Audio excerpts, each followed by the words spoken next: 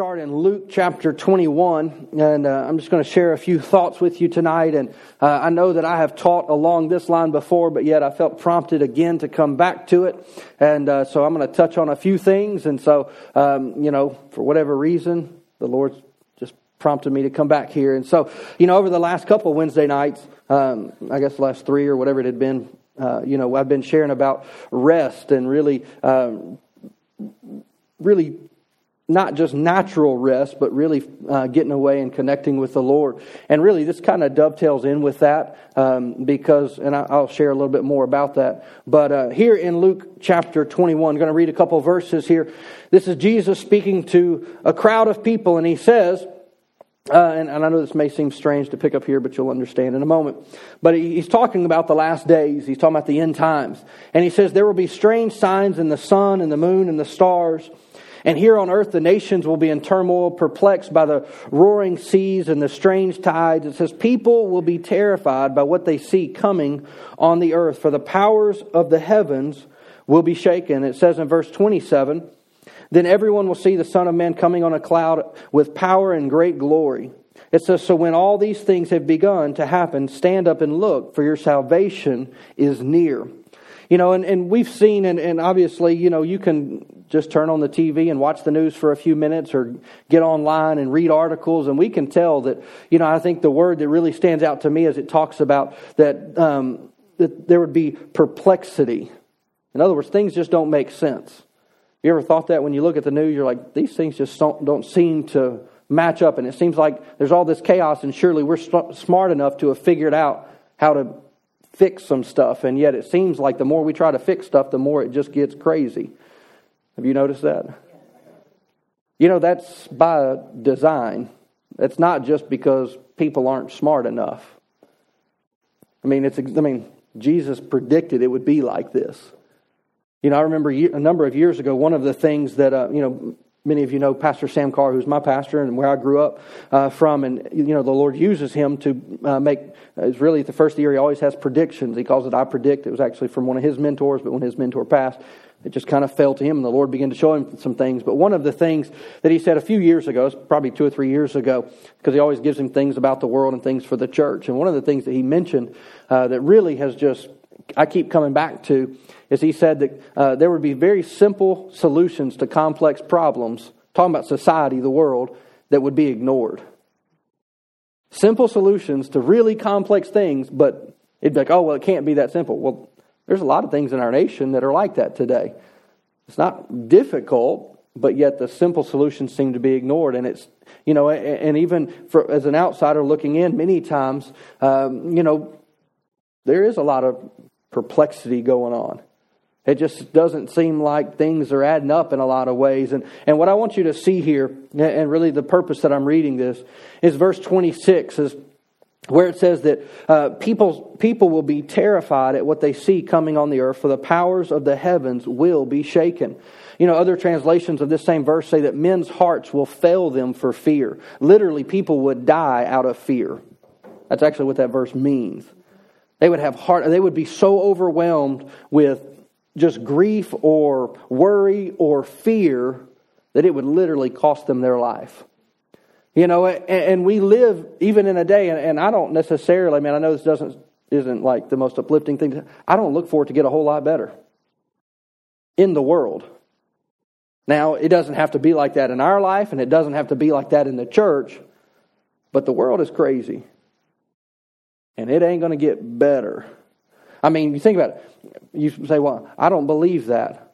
Well, then how does the Antichrist come into power? Because he brings peace to chaos.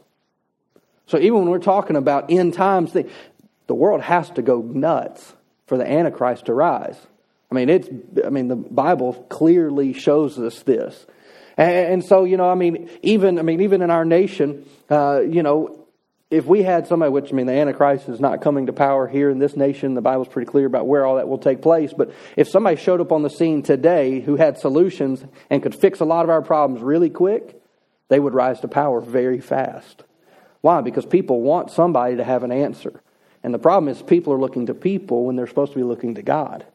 And that's the problem, is that many people put their trust in people. I remember back in 2008 when the stock market crashed and our economy went nuts, there were lots of reports of people who were committing suicide on that day. Shooting themselves in their office or whatever it may have been. Why? Because that was their world. That's where their trust was. They were in the financial industry and their whole world collapsed in a day. And, and if we're not careful, we can put all of these natural things and put our faith and our trust in those things. And yet the enemy uses a great tactic against us, which is very simply and exactly what this verse talks to. It says that men's heart would fail them for fear. Fear is just, it really is just, there's no substance to it. It's a thought, it's a spirit. There's a spirit that is behind fear. We use the word terrorism. Well, what is that? It uses fear as a weapon. And it's one of the most effective weapons. It's mental. Here, I don't know, whatever it was, a month or so ago, 2 months ago, that there was this bombing in England right at the end of right at the end of a concert. How many of you know what I'm talking about? Well, that made everybody nervous to go back out in public the next day. It's like, well, you don't want to go there, you don't want to be around there, and it affects the way that you live. And yet, we may not see that as much here in America, but yet fear is still active and working in our culture all the time.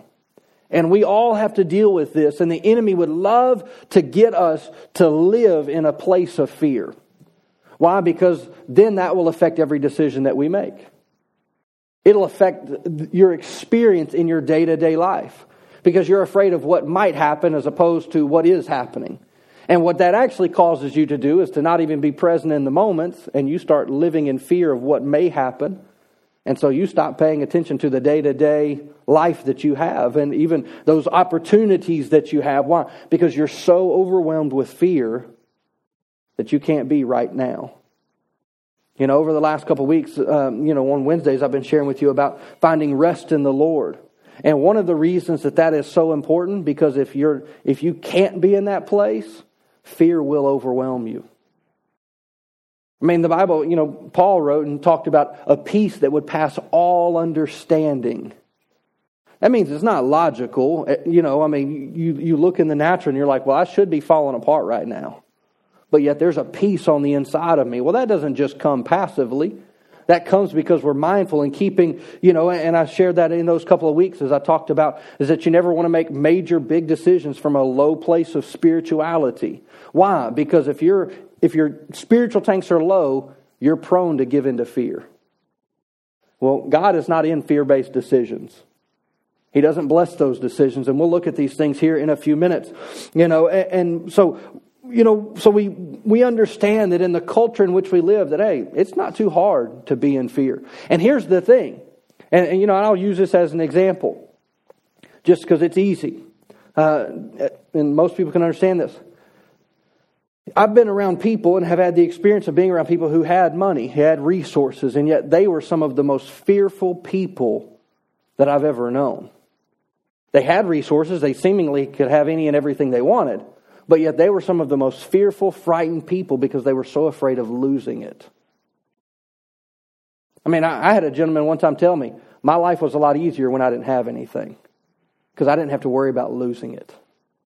And he was so afraid what's going to happen. And so to the point that now, really, his blessings were now a torment to him.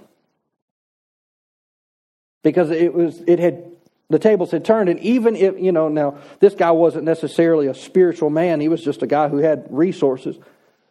But even if he were, and the Lord had prompted him to do something with that money, he couldn't have done it. I've been there. That's how I know. Now, I've never had much money, but I've had enough, and the Lord's asked me to do something with it. And that first thought is, I can't do that. That's fear. Now, we may not recognize it as that.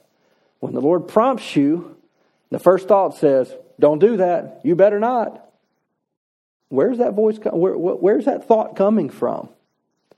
It's definitely not faith. It's not trusting God. It's not belief. That's a motivation and a thing coming from fear. And there's things in our life, and I believe that we're much more susceptible to the spirit of fear and the influence of fear than we realize. You look throughout Scripture, every time that God shows up in any form, whether that be Himself, whether that be through an angel, through however He may appear or deal with people, typically one of the first things that is communicated is don't be in fear. I mean, even in the life of Jesus, you have Him walking to the house of Jairus, and he says, hey, my daughter's sick, would you come? Well, Jesus is coming, He gets interrupted along the way, but all of a sudden the report comes and says, hey, don't bother Jesus anymore, your daughter has died. What did Jesus say? Don't be afraid, only believe. He didn't say, hey, only believe, so don't worry about it. He said, first, don't fear. So that tells me that fear affects faith. You got to deal with fear first. And then your faith can operate. And this plays out in every area of our life. It doesn't matter if it's in the financial realm, if it's in the physical health realm. You get a report from the doctor. Your fear can kick in real quick when you get a report that's not good. You've got to deal with that fear before you can accurately apply your faith to your situation. You have to. Because fear comes very quickly. And here's the thing about fear. It talks loud. It's quick and it is loud. And it will convince you that it is true. And what it's saying is right. And yet it will paralyze you if you allow it. It will stop you dead in your tracks. You can be having a great day, and in a moment, fear can come, and it will ruin everything. And here's the thing about fear. It's not even rooted in fact. It's an assumption of what will be. Now, I'm going to talk about this, and I've shared some of these things with you before, I know. But I just really felt stirred in my heart that the Lord wanted me to come in this direction tonight. And so one of the things that I would tell you is this, is that if you let fear rule your heart, it will choke out your faith. And you won't be able to believe God. Every time that the Lord has given me a direct commandment of any kind, I'll just give you a good example that most of you will be familiar with. 2.5 years ago, approximately, a little more than that now, the Lord opened up the opportunity for me and Dara to come here. You want to know what my first thought was? I'm not ready. That was my first thought. I'm not ready. Well, if the Lord, now here's the crazy. I knew the Lord had called me to pastor. I've known that for a long time. Not a doubt in my mind. Now, a couple years earlier, I would have sworn that I was ready. That's what's funny. When I thought I was ready, God said no. And then when I thought I wasn't, God said yes. So just to tell you, when you think you're ready, you may not be. And when you're convinced you're not, and God says you are, you are. But fear will tell you, you're not ready for that. You better not do that. And yet you know in your heart that the Lord's stirring something in you. And yet fear will say, you better not. And I got to the place where trying to analyze, if you will, because I'm pretty analytical, that I got to a point trying to pray about even, Lord, is this a step that you're leading me to take? I had analyzed it to the point where I didn't know which way was up.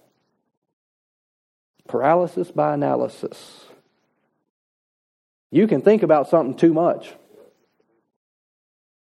Now, I believe in wisdom. I believe in counsel. I believe that we ought to look to the Lord. I believe in all that. But you can also look too much. Sometimes you just got to say, Lord, do I have peace? Are you in this or are you not? Because, and even to the other side of it is, everything looks great. Lord, will you go with me? Think about Moses. God says, Moses, you can go to the promised land, but I'm not going with you. Moses says, I ain't going anywhere without you. You got me to here. Now, here's the thing. Moses could have went into the promised land because God said he could have. Well, God can't lie. They could have went. You know, and so many times I think that in our life is that things happen and things come, but that voice, those voices come and that begins to speak and begins to challenge the very thing that God has for us. I believe that there's many people that have really desires to be used for God and by God, and yet fear robs them because they can't ever actually get past their fear. They just can't do it. They had great desire, great ambition, great longings to be used by God in various places, various ways, but yet when God said move, they couldn't move because they were stuck, because that fear was so loud it drowned out the voice of God. Because it robs you of your courage. That's what fear does. It discourages you. It removes courage out of your life. And yet courage is so important. And even kind of what we've been talking about, is that the thing about living by faith is it takes energy. It takes effort. It doesn't just come. We actually have to be in a place where we can actively believe God. Well, fear comes to what? To discourage us, to try to wear us out so that we really can't make those faith-filled decisions. And so it's important that we understand that, when we've been talking about it on Sundays, is, hey, we have an enemy. Well, one of his greatest tactics is fear. He's trying to convince you that you can't have what God says you can. That you can't be what God has called you to be. And he's relentless in his attack. And yet, fear speaks all the time. Well, we have to respond to that. We've been talking about that on Sundays. And so, I don't want to really delve into that, but this is what I want. One of the things I want you to hear tonight is that you have to know this. You're not hardwired to fear. You are hardwired for faith. Your default setting is actually to believe God, not to believe against God in your life. Now you say, well, why do you say that? Well, because part of being saved comes out of 2 Corinthians chapter 5, verse 17. It says, if any man be in Christ, he is a new creation. Old things, old thought processes, old ways are what? Behind. They're dead. They're gone. And he says, hey, behold, I have done something completely new. There's a new creation that has happened. And so we learn to fear many times by experience. In the last, week or so, we've been putting Max in the pool a little bit. And I've been amazed at his fearlessness. I really have been. I've been surprised because I would have thought he would have been a little more timid. And I'm starting to see a new side of his personality, which is just, he's just going to go for it. He's just a little daredevil. I've always been fairly cautious and calculated. I'll say it that way. I take risks, but they're very well calculated. Dare's brother, on the other hand, not so much. Which I always make jokes that Max has a lot of characteristics of Dare's brother. And, and this one holds true. And, Farrell says, let's go for it. And, he was here this weekend with us leading worship. And, his mentality is, let's go for it and figure it out after. I'm not so much that way. I'm more, let me analyze this for a minute. Let me get a good game plan. Let me have exit strategy, A, B, C, and D. If this, then this. If this, then this. By then, Farrell's already rolling down and hit his head a few times. That's just his personality. And I've been amazed at how fearless Max is. Why? Because fear is not our default. We learn fear. We had a moment the other day where I thought I was going to drown my son. And it was interesting. And I just knew that he was going to be upset. Long story short, he jumped off a slide, I grabbed him, and I started to go under the water. And so I kind of threw him up in shallower water so I could get up there too. Well, he went under the water for a minute. Not a minute, but, for a moment. Well, I went and grabbed him after I had regained my footing, expecting full well that he'd be crying. He spit out some water and wiped his eyes and was like... To me, that would have been fearful. But yet there is trust that he has in me that I'm going to take care of him. And because he's convinced that I'm going to take care of him, it creates a fearlessness in him. Now that also plays into our relationship with the Lord. If I'm truly convinced, God, you have me, it will cause me to be fearless. it will cause me to take steps of faith that other people are going to look at and be like, something's wrong with you. But I'm convinced that I have a good Father who wants good things in my life. And so therefore, it enables me to go beyond my fear or beyond what may even seem logical in some ways, and to step out and say, God, if you're with me, that's all I need. It's like what Moses said, I'm not going to the promised land without you. But God, if I have you, I can do anything. I can do anything that you lead me into, regardless of what my mind may tell me. Because your mind will lie to you. It absolutely will. Your thoughts, one of the aspects of what fear does is it comes to intimidate. That word intimidate actually means to shrink, to pull back. And the enemy would love nothing more than for us to live small lives. God is not into small living. And I don't mean that like in a prosperity sense. I mean, God doesn't have any problem with you being blessed. How is He going to bless the nations of the world unless it's through faithful people? And that's what He says in the Word. God doesn't have a problem with people being blessed, but I mean, even in our own life, even seeing, I'm just one person who lives in this area and I just have this little job and I just have this little family and I just want to take care of me and my little thing and we're going to be good. That's small living. What about living from a mindset and a place that says, God, I don't know what all you want to do, but I'm game. However big you want to go with me, I'm good with that. And I'm going to follow you regardless.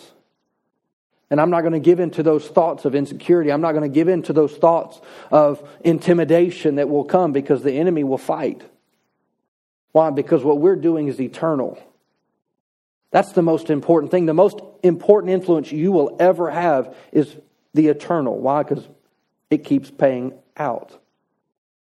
So when we're influencing people and those around us, and yet fear comes. I mean, if you want to experience fear, just make the commitment. Lord, if I hear somebody with a problem, I'm going to pray for them right there in public.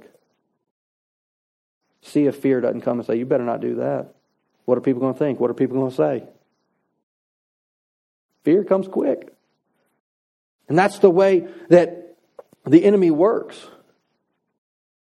And so one of the things, another aspect of fear is that fear is learned. It's actually a learned behavior. We learn to give way to it. We learn to give into it. We learn to actually be motivated by it. Fear is first learned and then it's believed. That's the way it plays out in our heart. We learn to live dominated by fear, but then eventually we will believe it to be true. And it speaks and it talks loud in our life. So I said this a minute ago, I'll repeat it just because it's good and it's worth repeating. Is that a spirit of fear comes to discourage and intimidate us, to cause us to make fear-based decisions. Fear-based decisions does not please the Lord. We're called to live by faith. We are people of faith. Trusting God. And I believe in counsel, but I believe we're to be led by the Holy Spirit too. And a lot of people don't like to talk about this and necessarily tell, I just say it because I don't hear a whole lot of people talking about it. Faith is risky. Faith is. Every time, and I know not everybody's called to do what I'm called to do. You're not called in those areas. But the Lord did ask me to leave everything. I had a really good job. Pretty good life. And the Lord said, leave. For what? I'll talk to you after you leave. Thanks a lot. That was a huge step of faith. Not everybody's called to do that. That was a big old risk. I had people tell me they thought I was crazy. Why in the world would you do that? Oh, I don't know. The Lord told me to. Yeah, it's crazy. But it was the Lord. There was a lot of fear that I had to deal with in that moment. And for that season, and trust me, it kept talking even after I left. Because then fear came back and said, see, I told you. It's exactly what I said was going to happen. And we're not talking about like for a week. We're talking about for months and months and months on end. Every day waking up. Chirp, chirp, chirp, chirp, chirp, chirp, chirp, chirp, chirp. Going, what did I do? Lord, was this you? I'm pretty sure it was you. I sure hope it was you. And fear has a way of causing doubt to rise. And God will ask you to make steps of faith, and they will be risky. You'll say, God, I can't do that. That might be take a different job. Why would I do that? Because the Lord's telling you to. Maybe kind of take it out of this. Maybe the Lord's just wanting you to believe Him for something better than what you have. And you're like, well, everything's good. And the Lord says, yeah, but I want to bless you. So I want you to believe me for more than what you already have. And it doesn't make sense necessarily just in the natural, except for the Lord's asking you to. And it would be more comfortable and easier to just stay where you are. And just kind of hang out there. And yet, the prompting of the Holy Spirit is saying, stretch your faith out and expand your vision. Expand what you even can see me using you to do. Because that's really the next step, if you will. That's the next link to get you from where you are to where God wants you to be. But it's not going to happen when you play it safe. Faith has risk. Now, it's obviously led by the Holy Spirit. It's initiated by God. I don't go to God and be like, hey, I'm feeling kind of daring today. What do you think about this? And I've taken step after step after step in my walk with the Lord. And every time you get that, what I call that, like that big gulp moment where you're like, like, am I really about to do this? You know, like, I don't know how many of you, I kind of enjoy this kind of stuff, you know, but like if you go cliff diving or something like that, you get, 20 feet, 30 feet above the water and you go over and you look down and you're like, man, the view looks pretty nice from up here. Do I really want to do this? It would, be easy to turn around and walk away, but I think people get bored living for the Lord because they stop living by faith. They start living by what they know. Kind of bring it into a more corporate view, if you will. It would be safe for us to say, hey, we just want to have a nice little church. We want to touch a few little people. And we just want to be blessed. That would be safe.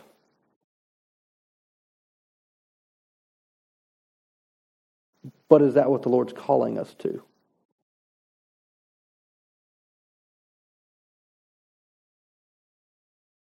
Some of you have never thought about that.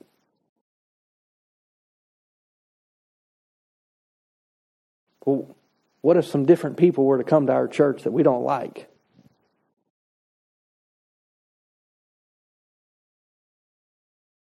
Well, I don't understand. We're different. I'll just be honest with you. As somebody who's moved in, there's a great divide in this city of those from here and those not from here. So if you're not from here, you're not from here. And that's a fact, but I also see it play out in our community. And let me just tell you, as the pastor of the church, that won't be us. It just won't be. I don't care if people are from here or not from here. The fact is the Lord led them to this place so that we can influence and impact their life. Doesn't matter their background. Doesn't matter anything else. We gather for what reason? So that God can touch people's lives. So God can touch us. God can touch others. Well, that's going to require us to live by faith even in that area. Why? Because I'm not going to be afraid of what I don't know. People I don't know, things I don't know. I'm not going to be intimidated by people. I'm just not going to do it. I'm going to live like God to those around me. And that's here, that's in our neighborhoods, that's wherever we may be. That's what we're called to do. And, so one of the things, I got a little off topic, but it applies anyways. Here's one of the things that faith sounds like. What if? You ever had that thought? If I do this, what if? I mean, I've shared this multiple times. I had the Lord tell me flat out, actually in a prophetic word, that I was supposed to believe God for a big house. Now, it was a big house to me because I'd never owned a house. So any house was big. I mean, I'll just be honest with you. But the Lord, why would the Lord want me to do that? Our youth group was the size of this church. And we could have all of them in our home. Now, the house was not big. I didn't live in some mansion. Trust me. It was big to me. I didn't have furniture to put in it. We had empty rooms. I had a den, had nothing. Went and bought a pool table on clearance just so I could put something in the room. No joke. We didn't have a dining room table for a year or more. But I knew the Lord had, and I've shared this, but the Lord had just encouraged, just believe me for the house, believe me for the house, believe me for the house. Don't believe small. Even had the instruction, which if you know me, you'll understand this. Don't look at it on paper because it's not going to make sense. That was probably the most pivotal part of that instruction to me, because the night before I signed the papers, I could not sleep. Thinking, because fear was shouting, you better not, you better not, you better not. This is going to be the biggest mistake of your life. Those were really the thoughts rolling through I'm laying in bed, can't sleep. Middle of the night, could not sleep. Fear. I'm not a person who's just prone to fear in that way. I was in that moment because I just knew I was going to sign my life away. And it was going to be the worst mistake I'd ever made.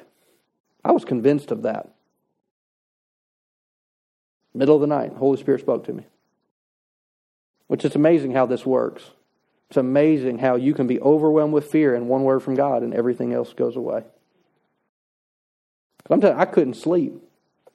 The Holy Spirit just prompted me and said, this isn't the biggest decision you've ever made. So if you married the wrong person, that would have cost you a lot more than that house ever would. And I thought, you're right. I rolled over and went to sleep. Went to the bank the next day, signed me up. And what I didn't realize was I was signing up to see some of the greatest provision in my life that I had ever seen. I didn't realize because what fear was telling me was this was going to be terrible. God had in mind to show His faithfulness. I didn't know that. I had no idea what God wanted to do, but it was on the other side of fear, taking a step of faith, that God said, now I'm going to show you my provision. And it wasn't until that moment that I got to see God's blessing in that manner. Why? Because it took a step of faith.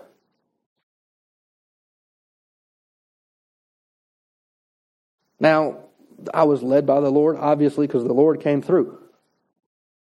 It was a big deal for me. And I learned a very valuable lesson. If I can overcome my fear to get to faith, I'm going to see God work.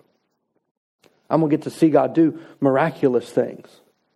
Things that were way beyond myself, which I've seen multiple times where God has provided, where God has healed, where God has, just time after time after time that I've seen the Lord work. But it was on the other side of really overcoming that fear, of refusing to give place to those continual thoughts that said, you can't do this. Well, what if this happens?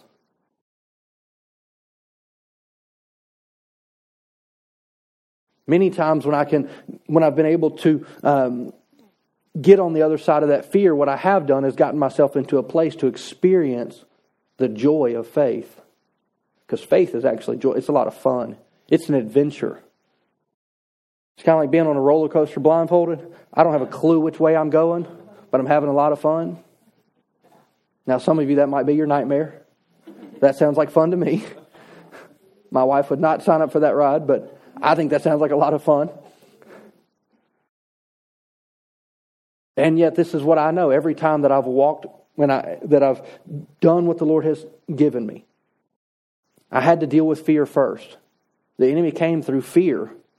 I was able to overcome that, and then I got to see God work. Where like the miraculous begin to happen. So many times, and that's what is that many people get bored in their life with God because they stop living by faith. They get dominated by fear. This is what fear does. It's a spirit. I mean, we'll look at this here in a moment. I thought I already got here, but my notes are all over the place now, so well. Spirit is actually, fear has a spirit that motivates it. It's how the enemy works. It's a spirit. It's a spirit of fear. And what a spirit of fear does is that it comes for really, and ultimately it's this. It's a lying spirit. So it doesn't tell the truth. It's trying to get you to believe something that's not even based in fact. But it's trying to get you to do what? To go into the future to see something negative that's going to happen. Let me say it this way, is that it tries to carry you into the future to convince you something bad is going to happen to you. I mentioned this earlier. You go to the doctor, you get a report. Fear says, you're going to die. Faith says, you're going to see the hand of a mighty God work for you. There's actually a verse in Psalms that says, you will live and not die, and you will declare the works of a mighty God. And if you had a diagnosis that said, hey, this is not going to end well, what a verse to stand on. But that's a declaration of faith. I serve a mighty God, and He will deliver me, and He will restore me to full health. But yet you're going to have to deal with fear before you can actually stand in faith on that verse. See, we can't just be puppets that are just parroting what we've heard. And we're just echoing. It's got to become who we are. That word is not just somebody else's word that they said about something else that I heard one time somebody preached about and this. No, it's got to be, this is my promise. And my promise will overtake my fear. And this is how we overcome fear, because we become so convinced of the Word of God that it will come to pass in our life. In every area, in every circumstance. Paul talked to Timothy about this very thing over in 2 Timothy chapter 1. And I want to read verse 5. Typically I would just read verse 7, but I want to read it because I want to point something out to you here in verse 5. Paul, who's an elder statesman, if you will, of faith, is talking to Timothy, who's kind of like a son to him in the faith. And he says in verse 5, I remember your genuine faith. So in other words, what Paul is saying to Timothy is, you're not an imposter. You're not a fake. You're not trying to fake it till you make it. You have genuine faith. You really believe. And he says, for you share the faith that first filled your grandmother Lois and your mother Eunice. And I know the same faith continues strong in you. So Timothy had let me say it this way. Timothy stood on his own. Even though he had a faithful heritage. Even though he had people that went before him. His grandmother, his mother, which was kind of unique in that day, that they would acknowledge the ladies and not the men. But it's just an interesting side note. But it wasn't that he was standing with their faith. Paul here says, I know that the same faith continues strong in you. So Paul acknowledges two things. Hey, Timothy, you're genuine. You're the real deal. You really believe the God that you proclaim. You're not parroting somebody else's faith. No, you really have faith and that it's strong in you. And I say all that because Paul writing here, he goes on in verse 6 and he says, because you have genuine faith, I remind you to fan into flames the spiritual gift that God gave you when I laid my hands on you. Now, Paul was a pastor of a very large, crazy church filled with a bunch of crazy folks doing a bunch of crazy stuff. I don't know. There's estimates that say it was approximately 100,000 people, but they were fleshly people. 1 Corinthians, that was Timothy's church. You go read it. They had issues. They had lots of issues. And Timothy is the guy who gets to try to lead them. Bunch of crazy people. Yeah. And he says, Timothy, I know you have genuine faith, but you've got to fan into a flame that fire on the inside of you. One translation I liked, he says, Paul says that I'm reminding you to shake off the ashes off of the God-given fire that's in you. Sometimes you got to stir yourself. Because fear will overwhelm if you allow it. It goes back to that paralysis. It will overwhelm you so that you do nothing. And what actually happens in that moment is that you rob yourself of the blessing of seeing God work in your life. Verse 7 is a very familiar passage. It says, for God has not given us a spirit of fear and timidity, but of power and of love and of self-discipline, or of a sound mind. God has not given you a spirit of fear. Your default is not fear. Your default is faith. But yet we're going to have to deal with those thoughts. We're going to have to deal with when the enemy comes towards us to try to deal with those areas of our life, to try to get us off of our faith, to give in to fear. And so we have to be able to push beyond it. See, here's the other side of this, is that God won't honor a fear-based decision, but God does honor a faith-based one. I am firmly convinced of this. Because, especially more early on in my life, walking with the Lord, that I was so afraid of missing God that I did nothing. Anybody else ever been there? I was so afraid if I miss God, He's not big enough to fix it. Now, I didn't think, but I was so afraid. I was so paranoid. I really was. I was paranoid. Fear will make you paranoid too. You know what paranoid is, right? You believe something that ain't real to anybody but you. You're just skittish. You're jumpy. I was so afraid to step out and follow even anything that I thought might have been God. I was like, I ain't moving until I know that I know that I know that I know. And I need it written in the sky, and I need at least 2 prophetic words, and then I might step. Maybe. I mean, that was really where I started. Like, God, I got to know. Well, that ain't faith. That's knowledge. Lord, just send me an angel.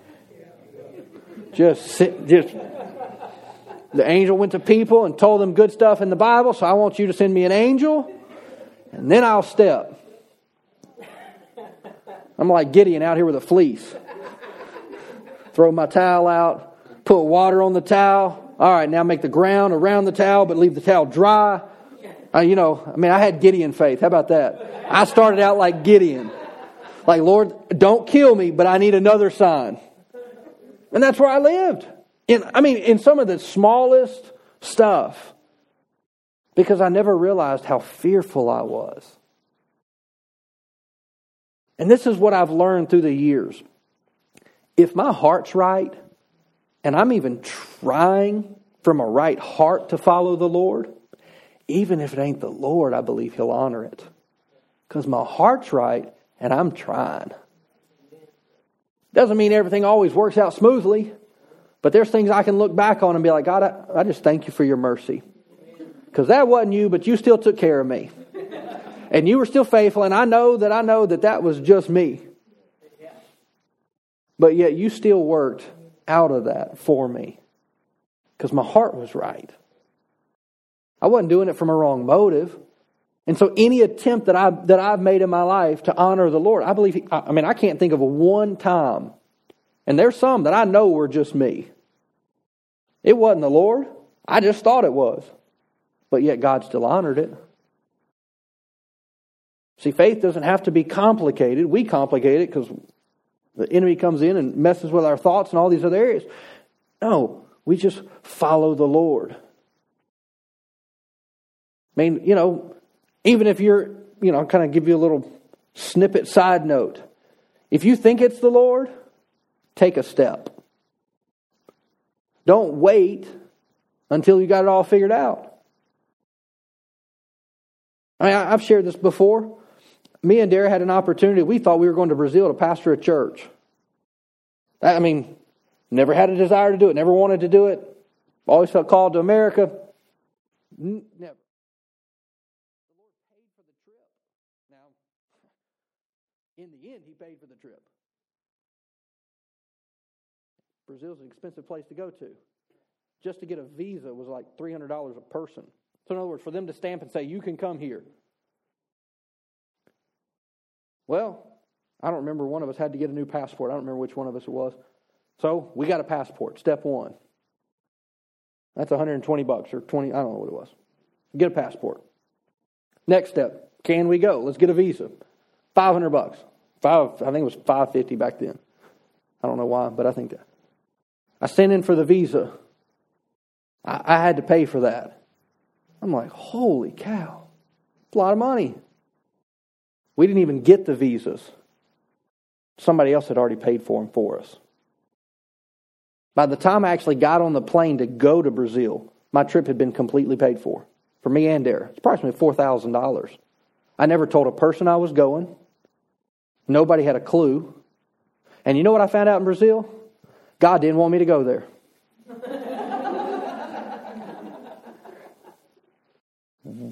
Okay, Lord, explain this to me, please.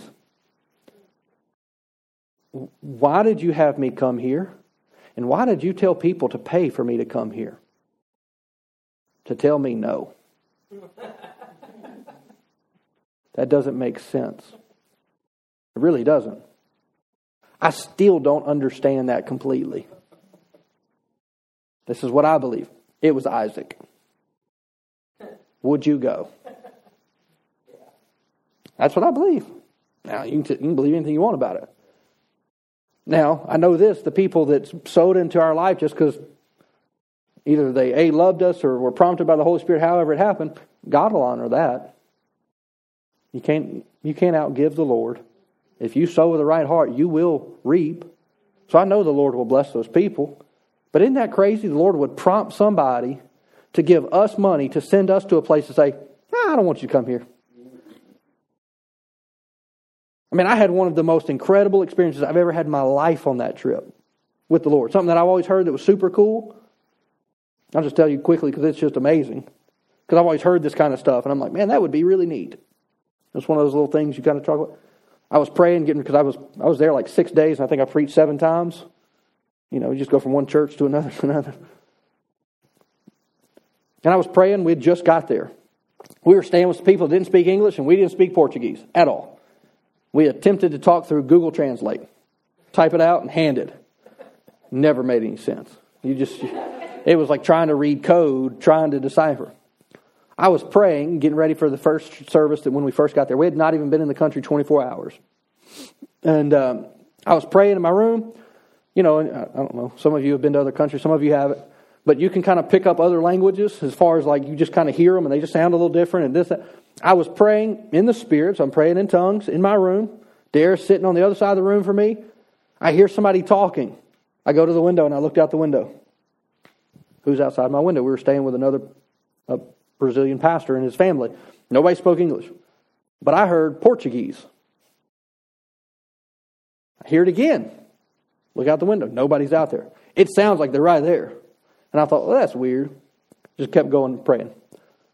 At the very end of my trip, sitting there at the table at their house, have a translator now. You know, she was there eating lunch with. And I hear her say, can I tell him that? And I'm like, I'm the only him in the room. So I'm like, what? And the translator begins to tell me, you were speaking perfect Portuguese the other day. And I thought, no, I wasn't. Of course, and this is actually what I was, when she told me, she said, oh no, she said it wasn't just, she said it was perfect Portuguese. I don't know I cheated my way through Spanish. I don't know Portuguese, okay? Let me just tell you. The teenagers don't listen to that.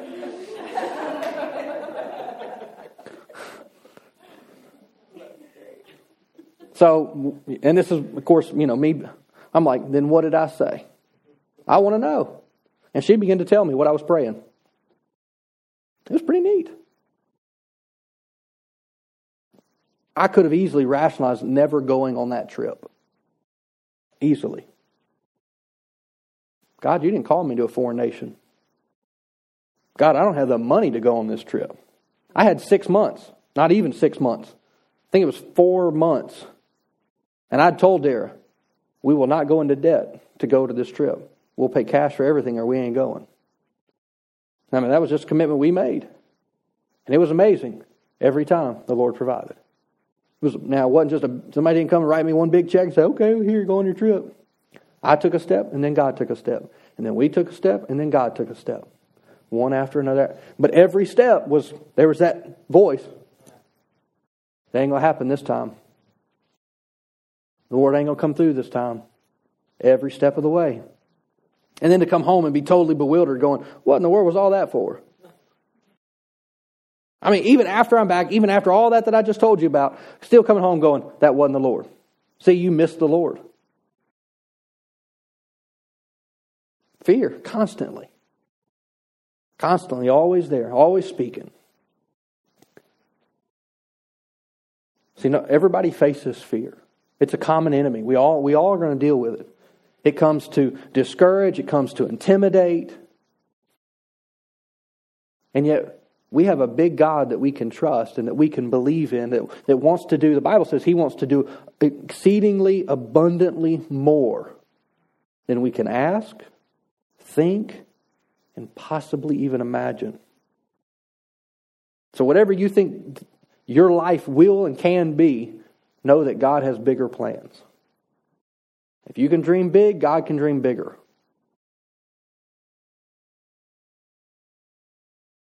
But you're going to have to deal with that voice, that fear that speaks. One of my favorite quotes is from Mark Twain about fear. I shared this a lot, but I really like this one. He says that courage is not the absence of fear, it's the mastery of it. You got to learn how to deal with your fear. You got to learn how to quiet it. I mean, this may seem crazy to you. I still have to deal with the fear of speaking in front of people. Still. I've preached 1,000 or more sermons. I still have to deal with it. And you're like, you do this all the time. You're right. It's still something I got to deal with. Because you want to know what one of the thoughts is that I have? What do I have to say? So every time I actually stand, it's an act of faith. Every time. So this isn't something that I'm telling you by theory. This is something that I live all the time.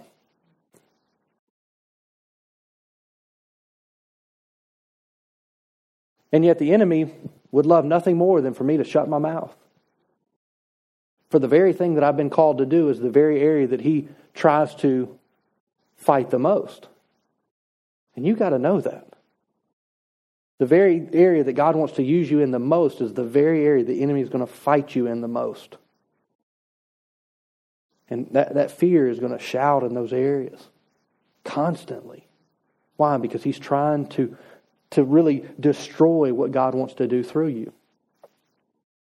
And so he sends fear. That spirit comes and just shouting. You know, I talked about this in the beginning, but if you let it, fear will paralyze you. It'll stop you right in your tracks. You won't be able to make a decision. You won't know which end's up. It will totally confuse you. I mean, that is the enemy's, one of his tactics is to get you to fear, but ultimately he wants to get you to a place of confusion. Because if he can get you to a place of confusion, he ain't got to worry about you. You won't even trust your own decisions. You won't even trust your own feeling. You won't even trust the prompting of the Holy Spirit. You'll know it's the Holy Spirit and will be like, I don't trust it. I want somebody else to tell me.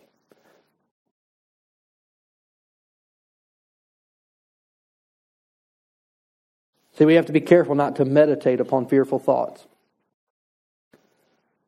If there's an uneasiness in your heart, here's what you got to do. You got to pray until either peace comes, because you can always be led by peace. One of the easiest ways you know if it's the Lord is that do you have peace in your heart? Not in your head. I mean, I've had peace in my heart and my mind's going, you're an idiot. What are you doing? But there's that settled in my heart. There's a difference. And my mind's going tilt sometimes. But in here I know. Oh, that's the Lord. And we're to be led by peace. I mean, and that can, if nothing else, that'll save you. And sometimes you take a step until the Lord says no. Or let me say it this way. You take a step until that peace lifts. And then you step back and be like, okay, God was in step 1 and 2, but apparently 3, I missed that step. So let me take a step back. Let me regroup. Okay, let me step again. Lord, are you over here? Nope, that's not it either. Okay. Let me step back in peace. Let me try. Oh, this was the right decision. I just wasn't sure. So sometimes you have to just take a step, move in a direction, following the prompting of the Lord. And don't let fear paralyze you and just say, I can't move, I can't move, I can't move, I can't move. Because that's what fear will do. Fear will it'll lock you up. It's like the kids on the high dive or whatever. They get up there and they're just froze. They're like a statue. They ain't moving. Why? They're just dominated. They're just completely overwhelmed with fear. And yet many people live in that place of fear. They don't even realize it. It's just normal for them now. You realize that worry is just fear. It's just another word. But it's still the same spirit. God has not given you a spirit of worry, but of sound mind, of peace. That peace that passes all understanding. That verse says it, so it will guard your heart and your mind. So we have to deal with fear in our life. If you're going to do anything for the Lord, you got to deal with fear. And it's not a one-time fight. You'll deal with it, and you'll deal with it. And every time that you get a little bit comfortable, the Lord's going to nudge you and say, okay, let's go to that, take that next step. And you're like, wait a second, I was good where I was. We were happy right there. Why we got to move stuff? Because the Lord wants us living in faith. And He's going to push. And even when the enemy comes and tries to convince us otherwise, we've got to believe God. We've got to trust Him, because the miracle's on the other side of us overcoming that fear. The breakthrough that we want. Those things we've been believing God for. Those areas that we've been looking. You got to push through that fear. You got to push past that anxiety. You've got to push past that worry and say, okay, God, I know that you're out here in this place of the unknown that seems uncomfortable. But I know you're out here. And that's where you're going to see God come through. And that's where you're going to see God work. And then, and to your mind and to other people, it may look a little crazy. But there is a risk. Sure, it's a risk. But with God, and that's why it's important. You've got to be led by the Holy Spirit. I'm not saying to be foolish at all. You've got to be led by the Holy Spirit, but don't be so led by the Holy Spirit that you can't move until you know that you know that you know. Take a step. Don't let fear hold you back. Take that first step, then take that next step, and just walk it out. And you'll see God provide, and you'll see God open doors. God will give you favor. But it's going to happen. I heard somebody, I'll wrap up with this one time, and I've never forgot this statement. It's actually a guy named Willie George, he's pastor in Tulsa. But he made this statement one time. He says that God leads you in steps and stages, not leaps and bounds. God leads you in steps. He says He orders the steps of a righteous man. So, one step at a time. So that's how you walk. And fear is going to speak. Take you back to Mark Twain. Courage is not the absence of fear. It's the mastery. It's learning, devil, I hear you, but I don't care. That would be the biblical version of what Mark Twain said. Fear, I hear what you're saying, but my God is bigger. And my God will work, and He's on my side, and I'm on His side, and I'm hooked up with Him, and He's going to provide for me. And He's going to take care of me. And He's going to see me through this storm to the other side. I realize I have a diagnosis, but I have my faith, which is greater than that diagnosis. And I'm going to believe God, and I'm going to watch Him work for me. And that's how we get to the place where we get to see God really do greater things through us and for us. And then we have a testimony that we now get to share with other people. And that's where the power is because God will use you to now share, hey, God's been good to me. God's been faithful. I know that you're struggling. I know that you're in a bind right now, but God will work for you because He did it for me. And there's power in that, and that's part of how we get to be used by God.